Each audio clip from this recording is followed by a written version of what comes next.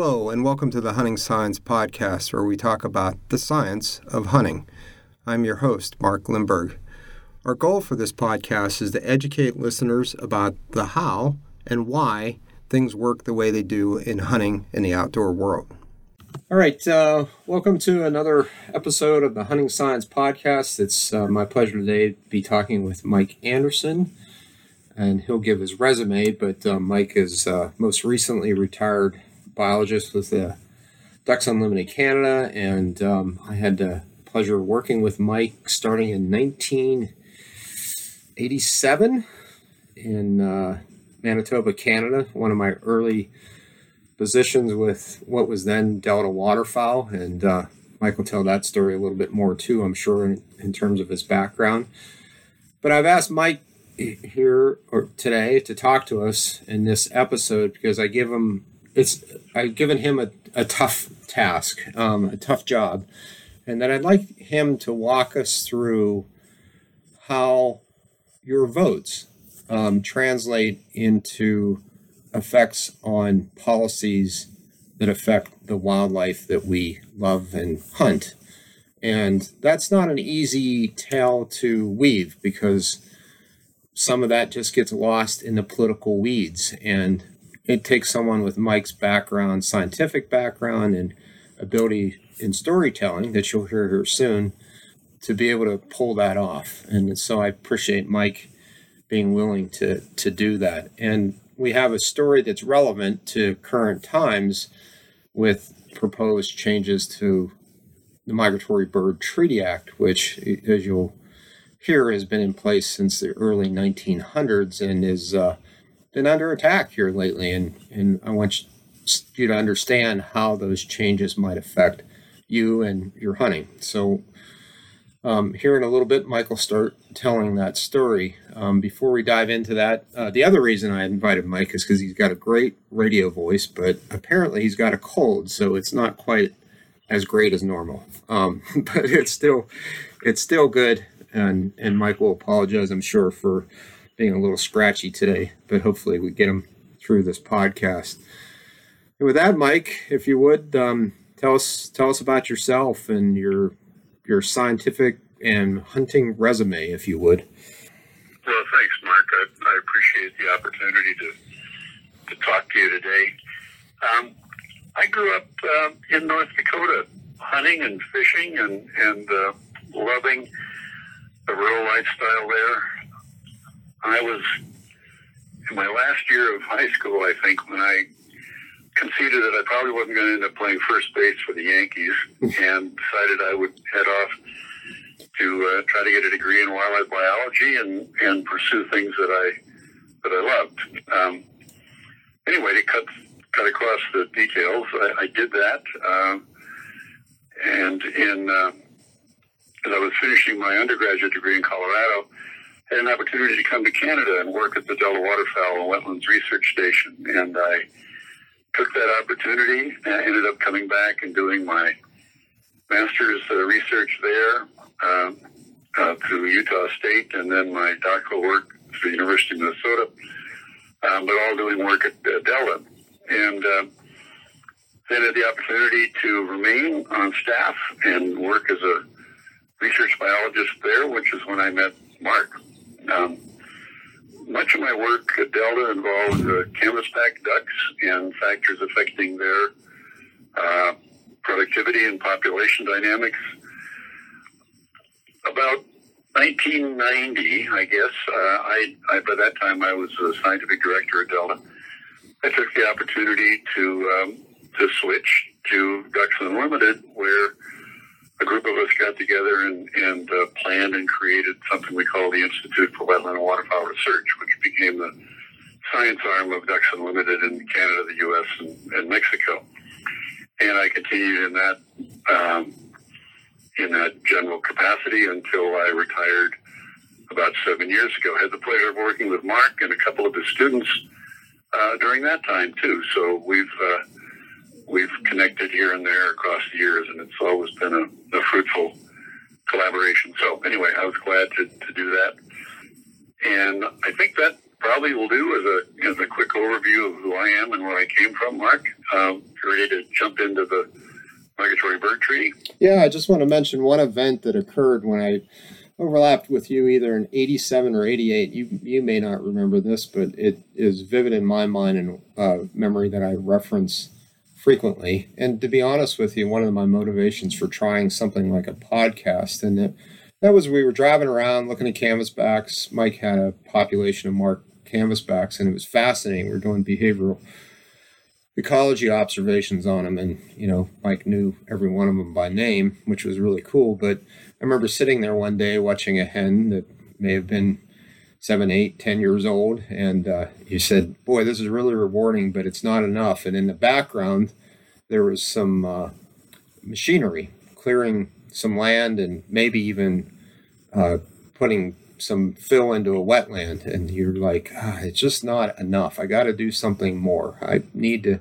apply my science differently, and it's taken me a longer journey. But I remember that was it was not long after that you really started to get in more directly into conservation efforts, and it's taken me a long time to figure out how to do that in my faculty position. But it was a statement that stuck with me, and it wasn't just enough to talk to scientists. It was important to try to talk to others, and I appreciate that.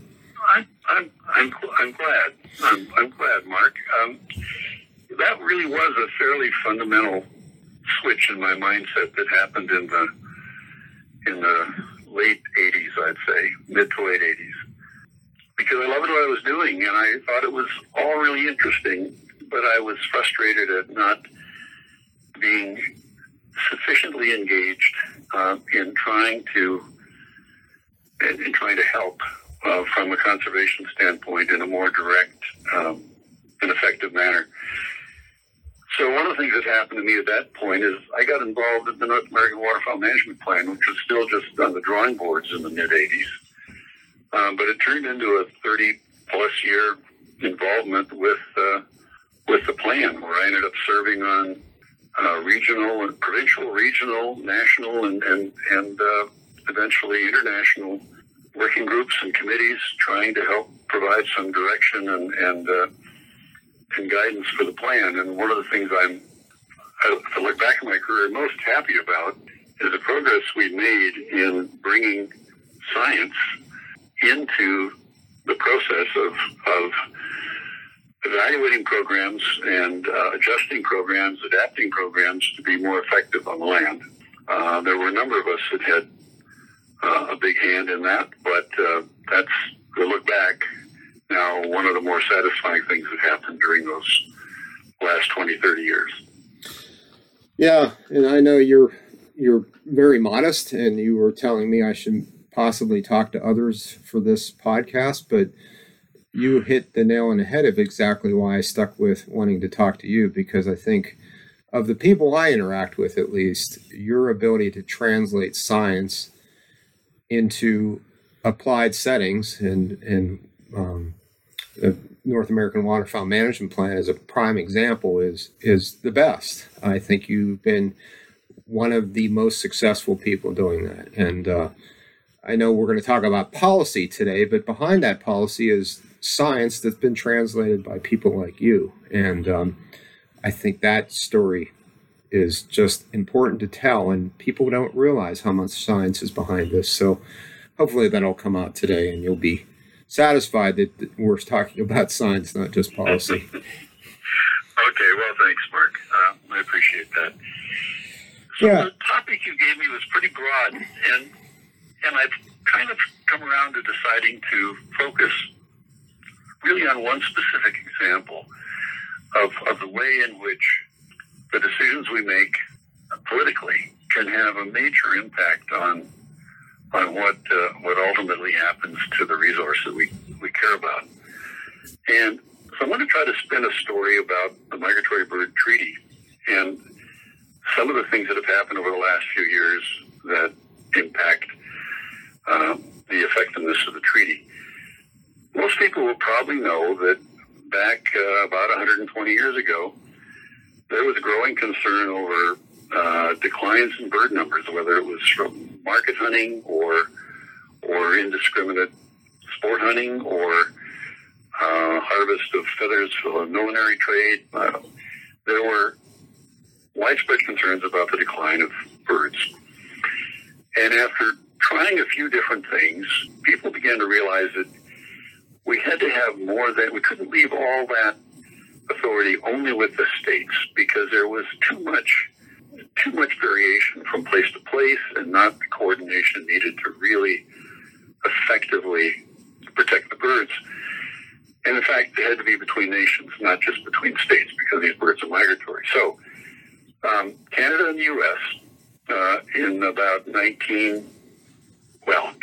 right at the beginning of World War I, tried to pull together the idea of a treaty that they could both live with and support that would help protect migratory birds.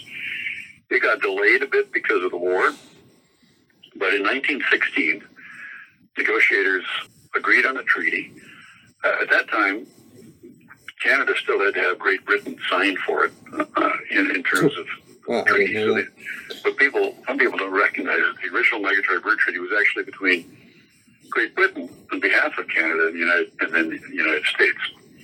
But anyway, it was a made in Canada act by Canadian leaders at the time. Following that provided a framework. Then both countries had to develop legislation that would allow them to enable legal developments under the Act. So a year later, in 1917, Canada passed the Migratory Bird Convention Act, and in 1918, the U.S. passed the Migratory Bird Treaty Act, which we'll mostly be talking about the rest of today. Those were followed in later years by agreements with Mexico, Japan, USSR, and others. But that was the beginning, the 1916 agreement between Canada and the U.S. Changing the treaty requires all the parties to agree. And there have only been a couple of times the treaty has changed. Once was to bring native harvest frameworks into the treaty because they were occurring mostly outside the season of allowable hunts that were declared in the original treaty, and a conservation order to help deal with overabundant white geese about 20 years ago. The main provision of the treaty was to prevent killing birds except as prescribed by the federal governments with due consideration for the long-term well-being of populations. So that's how it all began.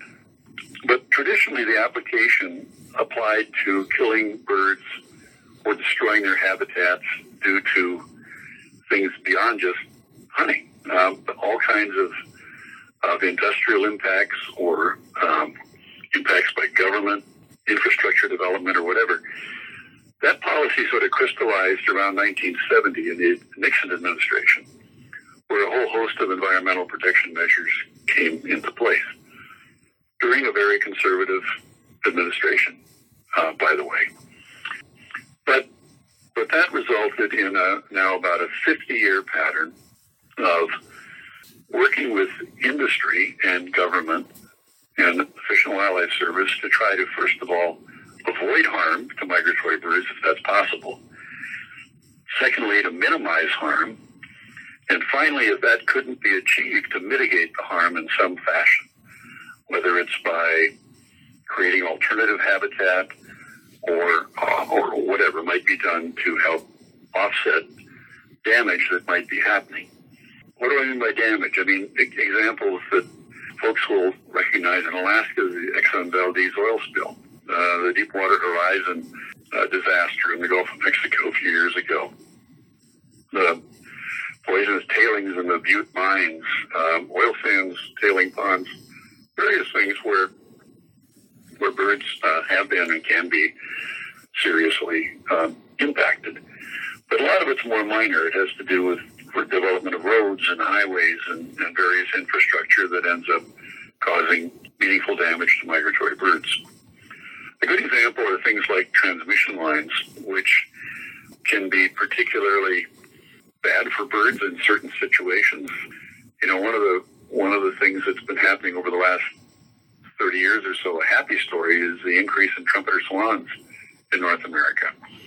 But as new populations are being established and the birds are migrating, it turns out that transmission line collisions are a pretty serious problem for birds as they're learning new country and just beginning to migrate. So there's been work done with power companies and others in terms of sighting criteria and scaring devices added to lines and things like that to try to mitigate or avoid harm to birds. Just this one example. The process can be a little messy at times, but it's worked for more than half a century to help avoid damage to birds. And the Fish and Wildlife Service, I think to their credit in the U.S., has been, and the Canadian Wildlife Service too, has been focused mostly on working cooperatively and trying to find solutions to problems rather than just the heavy hand of enforcement and fines and penalties and so on. But that's available as a backstop, right? That's the hammer along with the carrot. Yeah, I'm sorry to interrupt you, but I think it's important that you noted this has been going on like this the act has been in place for over 100 years, but I mean, this type of enforcement's going on for 50 years. So most listeners, myself included, don't even appreciate that numbers of these birds were one time very low. Trumpeter swans, I appreciate because I worked on a project where we analyzed long-term data on their abundance, and I recognize how low they were at one time. But yeah, it's interesting to hit that benchmark of 1970 because from that forward, there was quite a bit of enforcement, and not many waterfowl species were in steep decline during that time. No, that's right. That's right. Another thing that did flow from some of these enforcement actions, although I said they're trying to find cooperative ways to mitigate, but things still happen, like the Deepwater Horizon spill, which was horrendous. When there are unavoidable damages to migratory birds like that, there has been in place a system of collecting fines for those kinds of violations. And in the case of Deepwater Horizon, that meant the directing of about $100 million to bird conservation as a result of an estimated loss of about 1 million birds during that disaster. So pretty consequential money. I want to touch on one thing. It's a bit of an aside here, but the North American Wetlands Conservation Act, which was passed in 1989 by the U.S. Congress, has as its objective conserving wetland habitats for migratory birds in the U.S., Canada, and Mexico in support of the North American Waterfowl Management Plan and other things. Its source of funds come from three places. One is interest on the Pittman-Robertson funds that are held by the government. These are the funds collected on sporting arms and ammunitions and so on that are returned to do conservation work in the states. But the interest on those funds, while they're held by the government, go to this Wetland Conservation Fund. They also get fines under the Migratory Bird Treaty Act and then annual appropriations that require U.S. non-federal matching funds. And all of that together, from 1991 to 2018 in the U.S., $1.6 billion federal dollars matched by $3.8 billion non-federal dollars, and that comes from states, from Ducks Unlimited, from various sources. All of that has resulted in more than 2,800 conservation projects and 33 million acres of secured habitat in the U.S. and more habitat than that in Canada. Part of that funding from NAWCA in the U.S. was matched by additional funding from Canada, something like $1.3 billion of U.S. funds matched by more than that amount of Canadian funding. So the result is a lot of good conservation work. And fines under the Migratory Bird Treaty help provide some of the funding for that work. Oh, and one more thing before we leave the subject of the Wetlands Conservation Act. This was a huge win for waterfowl in the legislative arena. Back in the 1980s, the bill to create the act benefited greatly from strong bipartisan support in both houses, and it has continued that way for many years. George Mitchell, a Democrat from Maine, introduced the bill with Republican support. Then it was enabled under the first Bush administration. It was a case where, again, political support by hunters was a big factor in getting Congress on side at the onset. And every year since then, those same conservation organizations, Association of Fish and Wildlife Agencies, Ducks Unlimited, Teddy Roosevelt Partnership, and so on, work hard to keep these annual appropriations flowing. The Wetlands Act also featured a brilliant requirement for matching non-federal funds, and it was overseen by a new independent body, the NAWCA Council. That made it both financially palatable to Congress and a lot more durable. Well, the details aren't that important, but it remains an increasingly rare example of good work achieved with bipartisan leadership, which waterfowl interests historically have proven good at achieving. Anyway, I guess my general point here is that the system under the Migratory Bird Treaty from more than 100 years ago has worked pretty magnificently for waterfowl. It's helped gel habitat conservation work, a very sophisticated program of harvest management, science support to help improve both harvest and habitat management, and all of that has resulted in pretty robust waterfowl populations. Not every species is in great shape. We know there's 3 or 4 that still are at lower levels than we would like to see. Scaup and northern pintails and widgeon and a few goose populations. But think about this. We have had more than 20 consecutive years of liberal hunting regulations in the United States. And we still have birds at very robust levels, despite all the changes that have happened in the continent and all the declines we've seen in many other groups of birds. Waterfowl are still doing really well. And so at the base, the Migratory Bird Treaty and all the structures and initiatives and so on that flowed from that deserve a fair bit of the credit for this being the way it is. Most hunters today have no memory of time in the early 60s where we had 30-day seasons in the Mississippi Flyway. There were 3 duck bag limits, and that's just not something that current hunters have had to face. Now, having said all that, a lot of other migratory birds are not doing all that well. They've not had the same commitment by an interested group like waterfowl hunters. They've had less attention from NGO groups with deep pockets. Although that's beginning to change, but a lot of other birds have been declining, and there have been some pretty alarming studies published on that over the last year. A major landmark study by a group at Cornell and elsewhere shown that all species combined of birds, migratory birds in North America, from 1970 to 2017, so that's nearly 50 years, have shown a 28% decline in their numbers. That's something like 3 billion birds fewer than there were in 1970. Those declines are happening with land birds, aerial bug eaters, shorebirds, lots of different groups. Waterfowl are the main exception. And some raptors, some birds of prey have been bouncing back too since the elimination of DDT and things like that.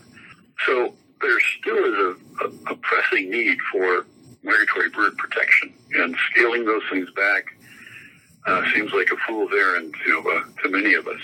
What are the issues here? Well, it seems like there's a key lesson here too, though. I mean, no doubt there's more science, more work that's been done on waterfowl than many of these bird species, but that alone wasn't enough. It was having people and organizations and funding to apply that science to policy and have administrations that are willing to listen to that science as well.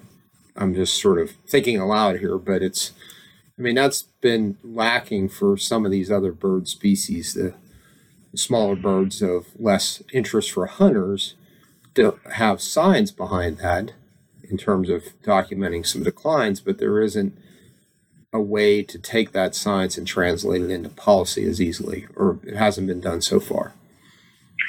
Well, there's a lot of limitations that come into play. I think one is the knowledge base, which is getting better for a lot of the other birds. The second is a group of stakeholders that have a deep vested interest in seeing those birds do better and are willing to invest, whether it's in protecting habitat directly or helping to fund work by non-government organizations or to advocate for policy. Like there were a lot of people in the waterfowl world who worked very hard to get conservation provisions put in the 1985 Farm Bill, which created CRP, Canadian Conservation Reserve Program in the Midwest, Wetland Reserve Program, linked to Swamp Buster, which was a prohibition against draining that would reduce access to agricultural subsidies. I mean, a lot of this stuff came into place because waterfowl advocates were keen to see government programs that would not only help farmers, but would change the landscape in a way that would benefit the birds. Now, a bunch of other birds, grassland birds and so on, certainly benefited by things like CRP. But the point is, the same as what you just said, really, there has to be a constituency of people, first and foremost, who care. And then mechanisms in place, whether it's through the flyway system or through the North American Waterfowl Management Plan, its joint ventures, whatever it might be, has to be a mechanism in place to make these things work. So let me jump to the specific case of what the current administration in the U.S. tried to do over the last few years. And this is a system that's been working very well for 100 years. So I just want to frame it, especially the last 50, I wonder about why you would want to change this given how well it's been working. The phrase that comes to mind rather trite is, if it ain't broke, don't fix it. But anyways, there were some proposed changes to this system that's working quite well. Yeah, I think it comes down to an administration led by a developer that is inclined to bend over backwards to help other kinds of development have a free hand in what they do. I think that's really the top-down sort of motivation here. Okay. But I'm speculating. Let me back up and deal with sort of the facts. Okay. It was December of 2017. So, December of 2017. The government obtained a solicitor's opinion that was diametrically opposed to previous reviews of Migratory Bird Treaty Act, most recent one of which had been completed under the previous administration in January of 2017, so it's only 11 months later. But they looked at the language of the act and they said, really the only thing that was intended here was to regulate activities that were directly intended to kill birds. So hunting, basically. And that nothing else, whether it's a tailing pond, an oil spill, transmission lines, wind farms, nothing else matters because those aren't designed to try to kill birds. So we're going to stop enforcing that element of the Migratory Bird Treaty Act. We'll call it incidental take, okay? It's killing birds even though your primary motive wasn't to kill birds. So that overturned 50 years of practice and a treaty that had been in place for over 100 years. Well, people reacted to that, of course. Several past directors of the U.S. Fish and Wildlife Service or chiefs of migratory bird management led a communication campaign saying this is just wrong. We really should not do this. And that was followed by a set of lawsuits brought by a group of 8 states scattered all across the U.S. and half a dozen non-government organizations that that filed separate suits saying this just isn't right. And there was even a new bill introduced in Congress called the Migratory Bird Protection Act this past year to restore and strengthen the incidental take provisions. The full House didn't get to vote on it before COVID overtook everything, and it would probably have been dead on arrival in the Senate anyway. But so there were a lot of reactions to this. Happily, on August 11th, so just recently, actually after you and I had begun to first talk about doing this podcast, the Department of Interior's position was overturned by a U.S. District Court in New York, noting that the Migratory Bird Treaty makes it unlawful to kill birds, period. The language of the Act says, quote, by any means, whatever, or in any manner. And so they said the administration's interpretation could not be squared with the plain language of the statute, which was a very clear-cut decision, and great in my view. Hopefully, this means that we're going to get back to work. The Fish and Wildlife Service will get back to work with industry and governments to try to develop some common sense permitting systems and incentives and motivation to reduce damage to bird populations. That was already kind of getting underway in the last administration, which is why that January 2017 solicitor's report was requested, because they were setting the stage to do this. But it also, the decision in August, basically tosses this problem back to the Department of Interior, saying what you've done is not acceptable, so either revert or try something different. So I don't expect this is done. I expect DOI is likely to come back with something else. I suspect they don't have time to do that between now and the election. Whether or not they have time to do it between now and in January of 2021, I guess time will tell. But you asked the question at the beginning I'd like to come back to, Mark, and that is, so why do this in the first place? Why give companies sort of free rein to do these kind of things?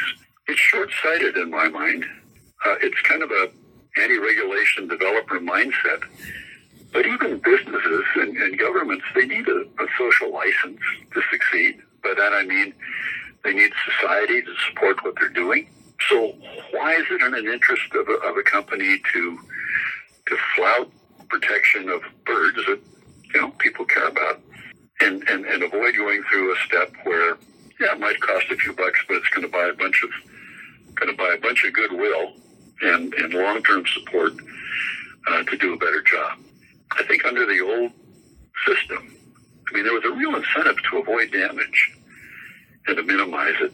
And that usually ended up being enough to achieve the protection without creating a real mess or a big fine or whatever it might be.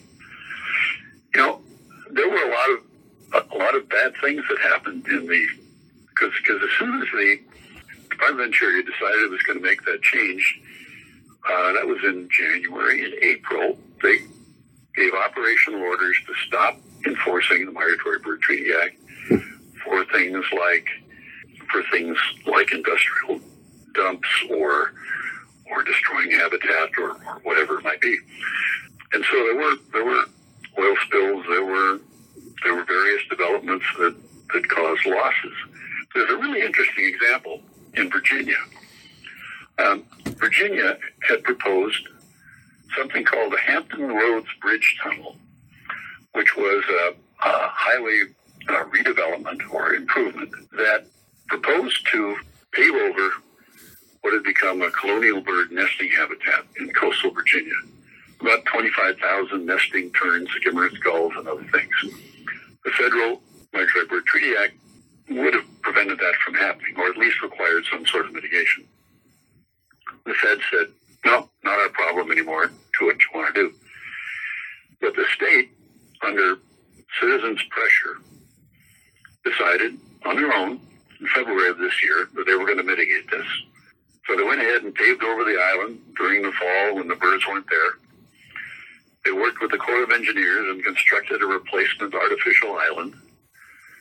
They trapped rats there. They added sand and gravel and riprap. And lo and behold, it was covered up with nesting birds again this summer. So they managed to move at least a high portion of those birds quote move. But those birds relocated themselves when this other habitat was provided, and did what the Migratory Bird Treaty Act was formally, intended to do. They also committed early in 2020, the state of Virginia, to developing their own laws and regulations to enact the kind of avoidance mitigation kind of procedure that the feds had in place up until then. So, there's a state taking on this issue and doing probably the right thing, even in the face of federal neglect of the issue. So I don't know, Mark. I mean, the Migratory Bird Treaty had served North America well for over 100 years. With some exception, the waterfowl populations are in good shape. Harvest opportunity is generous. Many other migratory birds are not in that good a position and still require protection and help. But a lot of avoidable damage was minimized, and there are reasonable regulations in place to provide incentives for good behavior. I do not see why the administration felt like tossing this aside and risking material changes in habitat and numbers was in the public interest. Yeah, well, there's two things that strike me that are really interesting here. I mean, you have intimate knowledge of this information, and I'm learning as we go along. It's just amazing how, I mean, there are certainly more pressing issues right now, COVID being one of them, but this news on these type of topics gets buried a little bit, for sure. I mean, what's the best source of information to stay abreast of these type of issues and how policy is being threatened by these kind of changes that could translate into effects on hunters? Yeah, for sure. And a lot of it is if not under the radar, at least low on the radar screen. I think there are a lot of NGOs that have been doing a pretty good job of noticing these things and pointing them out to people. And look, I come from the world of the private sector. I worked my whole career. I mean, briefly at the university, but then with Delta Waterfowl and Ducks Unlimited. But credit where credit's due. Some organizations like the American Bird Conservancy, National Audubon, some of those folks have been getting this information out, getting them into the hands of people and their membership, and alerting them to these challenges. I want to give special recognition this time, though, to Paul Schmidt, Dan Ash. I mean, a bunch of people.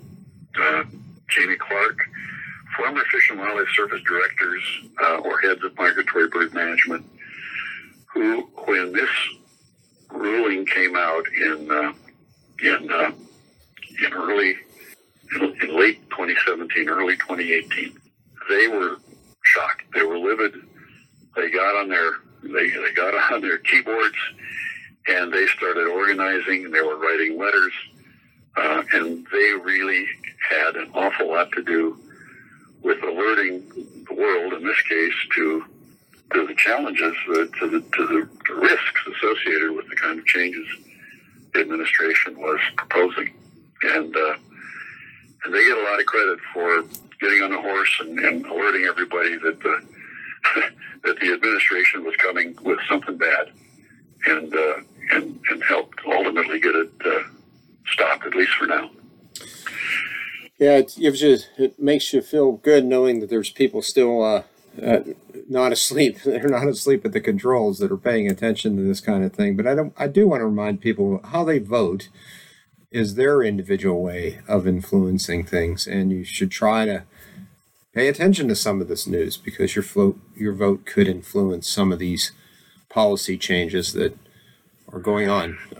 Here in Alaska, we're watching this proposed Pebble Mine in Bristol Bay very closely, and if you fish and worry about those fisheries, how you vote could influence the outcome of that decision. So I hope people keep that in mind.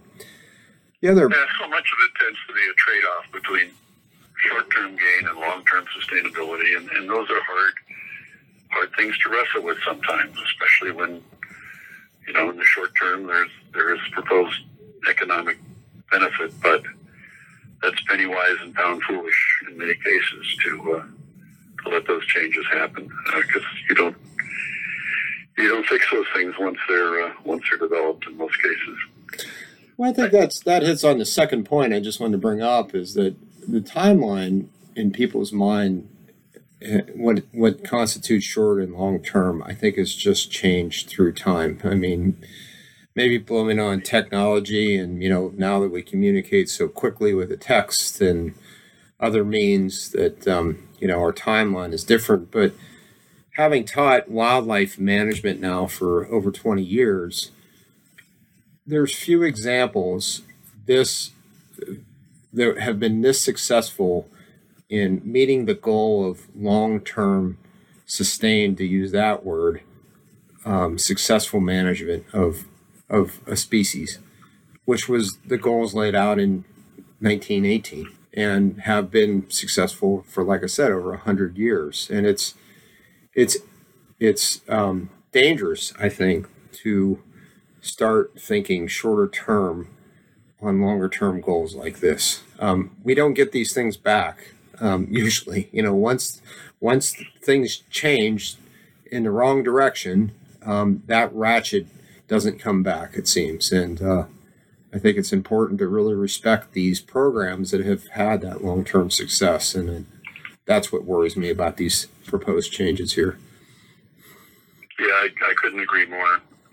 I think one of the challenges for all of us is cutting through the chatter that all the parties want to throw at you when it comes to campaigns. They all seem to seize on, 2 or 3 messages and just hammer and hammer and hammer and hammer at those issues.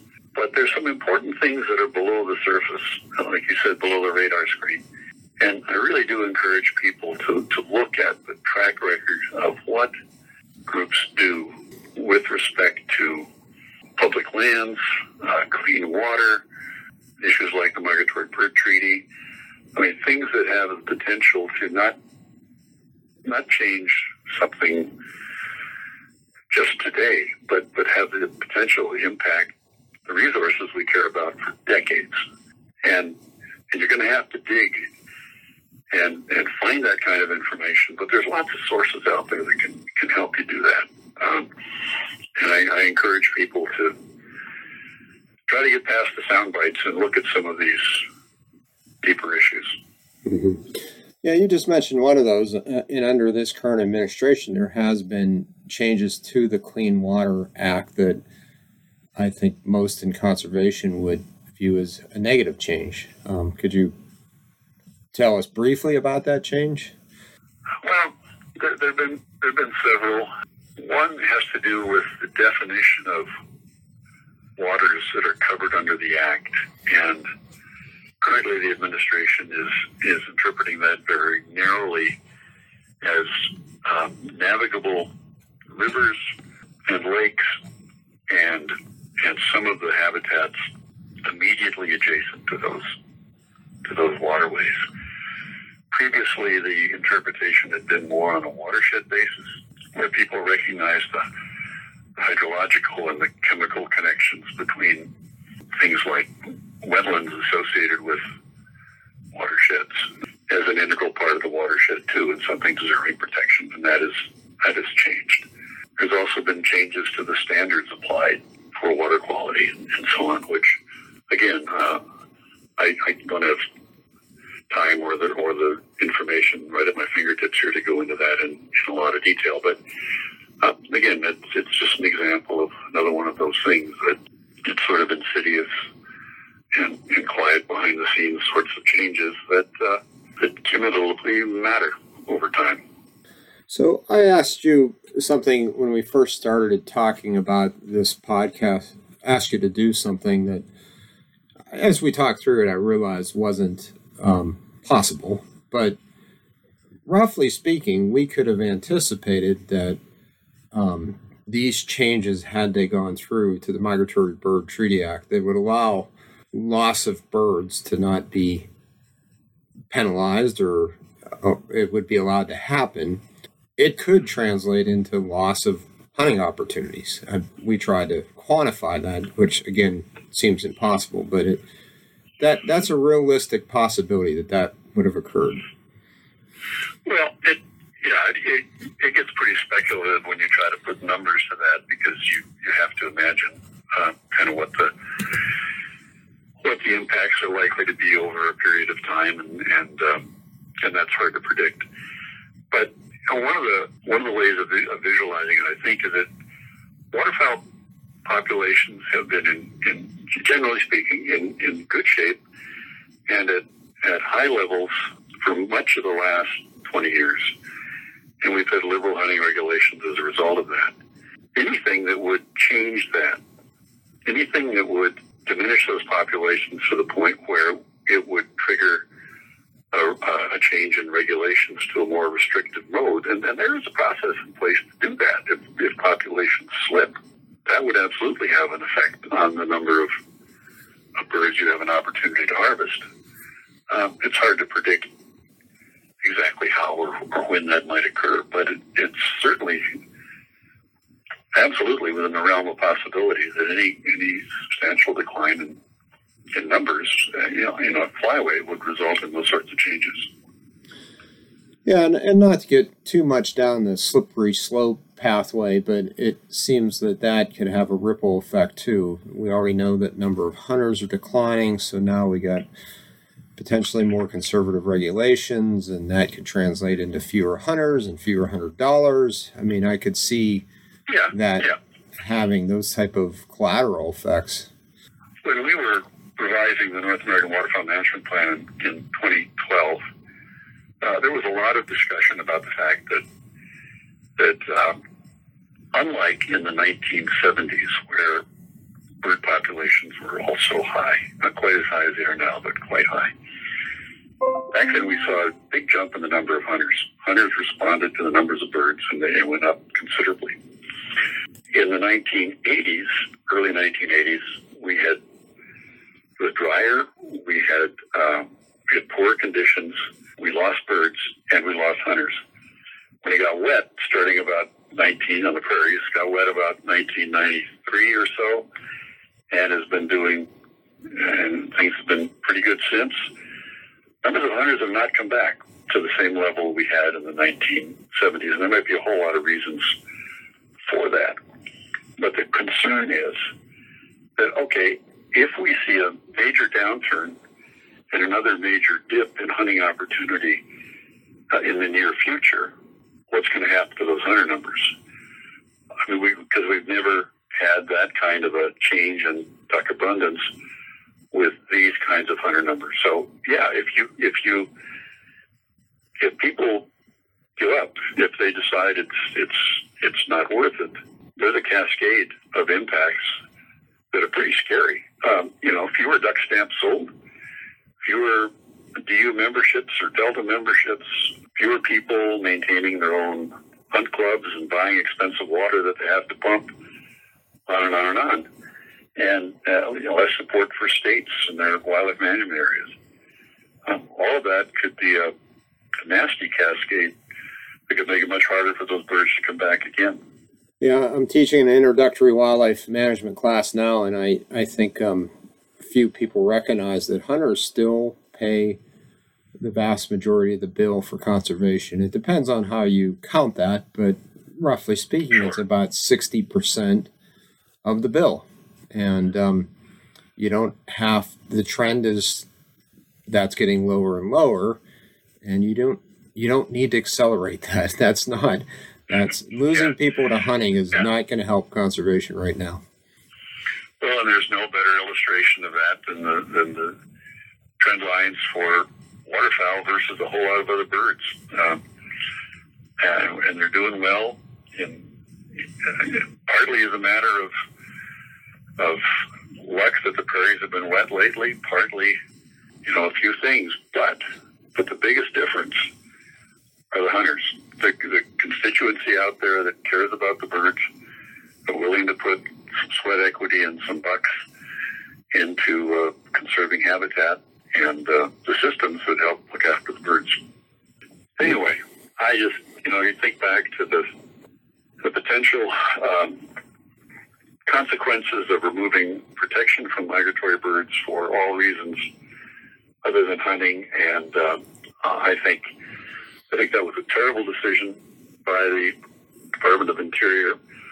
I'm thrilled that a bunch of people working hard together have allowed that to be stopped at this point. And I guess I'll leave you with the thought that I think it's a lot better to see a duck in the mouth of a good retriever than floating unprotected in a tailings pond. That's a thought. That's a image that people can leave with. And the way to prevent that is to participate and be informed and vote. And hopefully folks will do that. Certainly. Being informed and acting on what you learn is the important responsibility of a citizen in any democracy. Yep. So I ask a lot of the guests to finish with a hunting story, and I know you have a couple good ones. The one with Henry Merkin and freezing, the lake freezing in the middle of the hunt, it comes to mind. But I was wondering if you would tell us about canvasbacks you mentioned early, and I know there were some favorite girls of yours that had quite a story behind them. I was wondering if you would share with listeners that kind of story. Sure.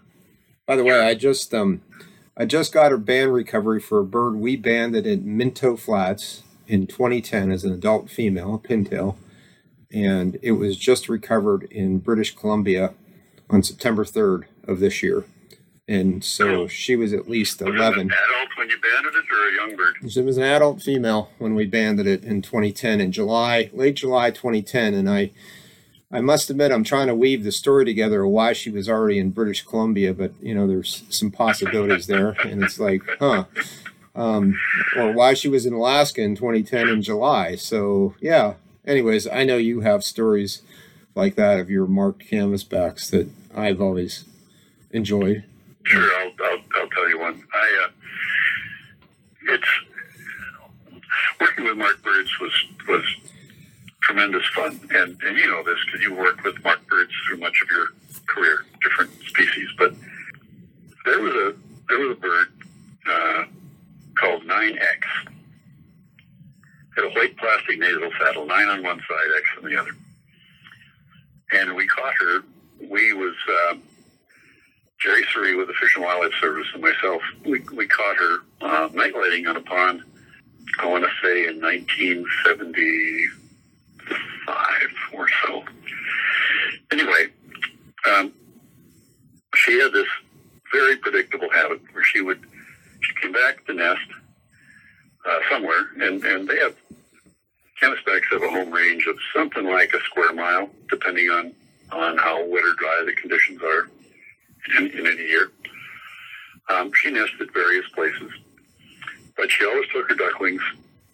She always took her ducklings to a pond along the road, conveniently, that was about 300 yards or so from the big wetland where we marked her as a duckling. And she'd keep them there until they were about half grown.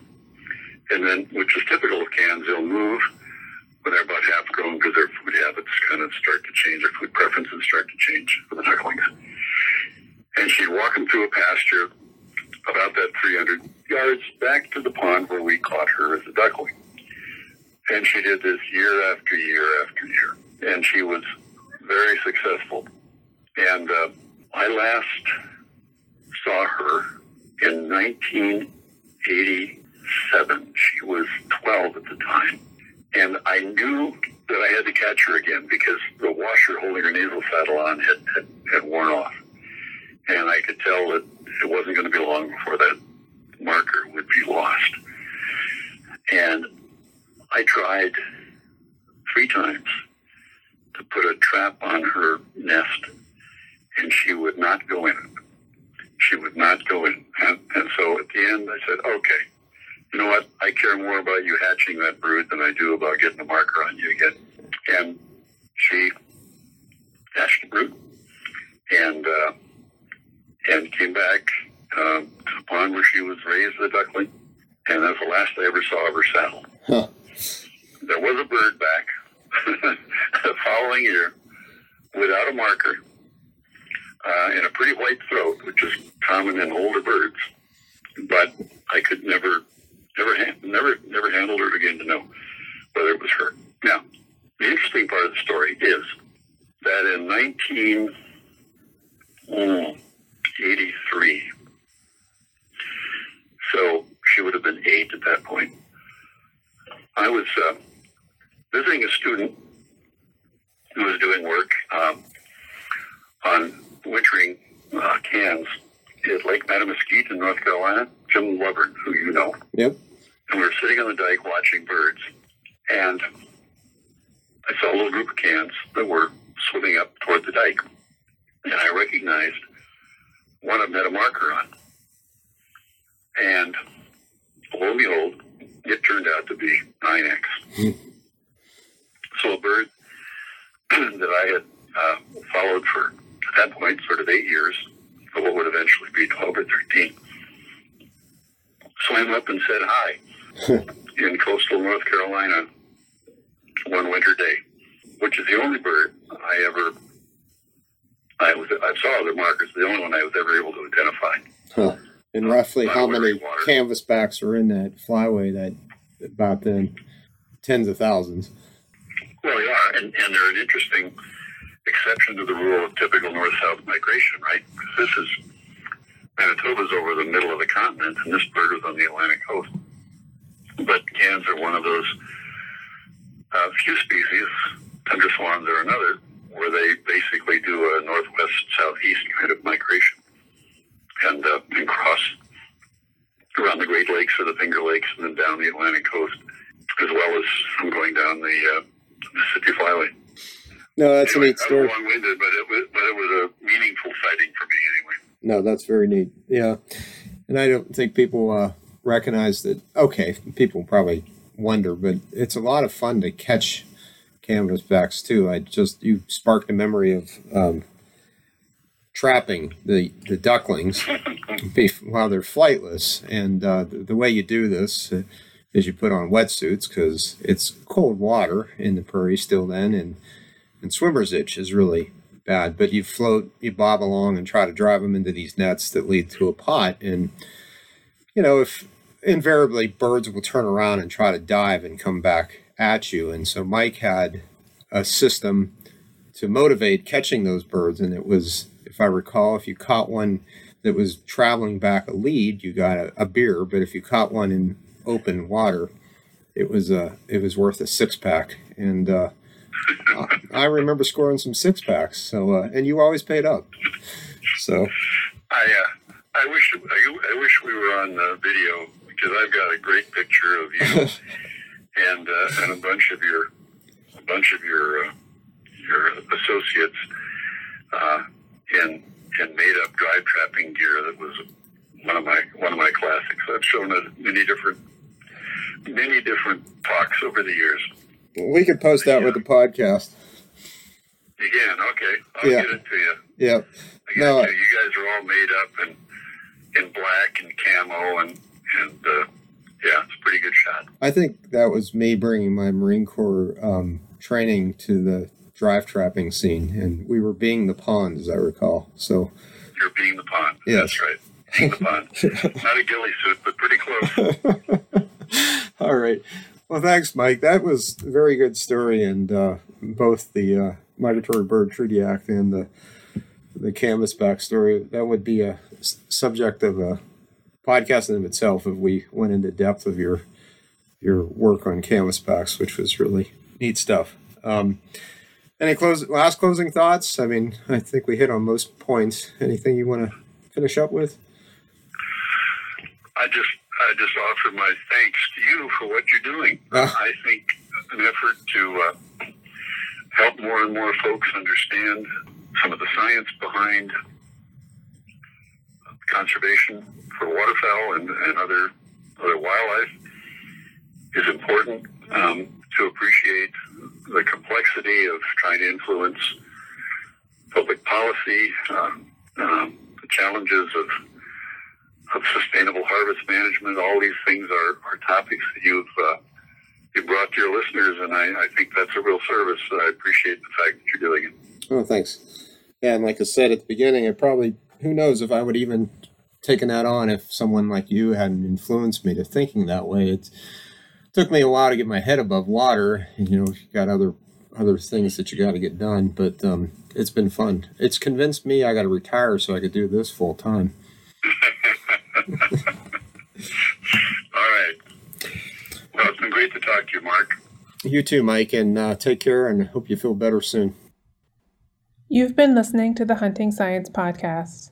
To find show notes on this episode and to leave comments and continue the conversation, visit our website at community.uif.edu/huntingscience.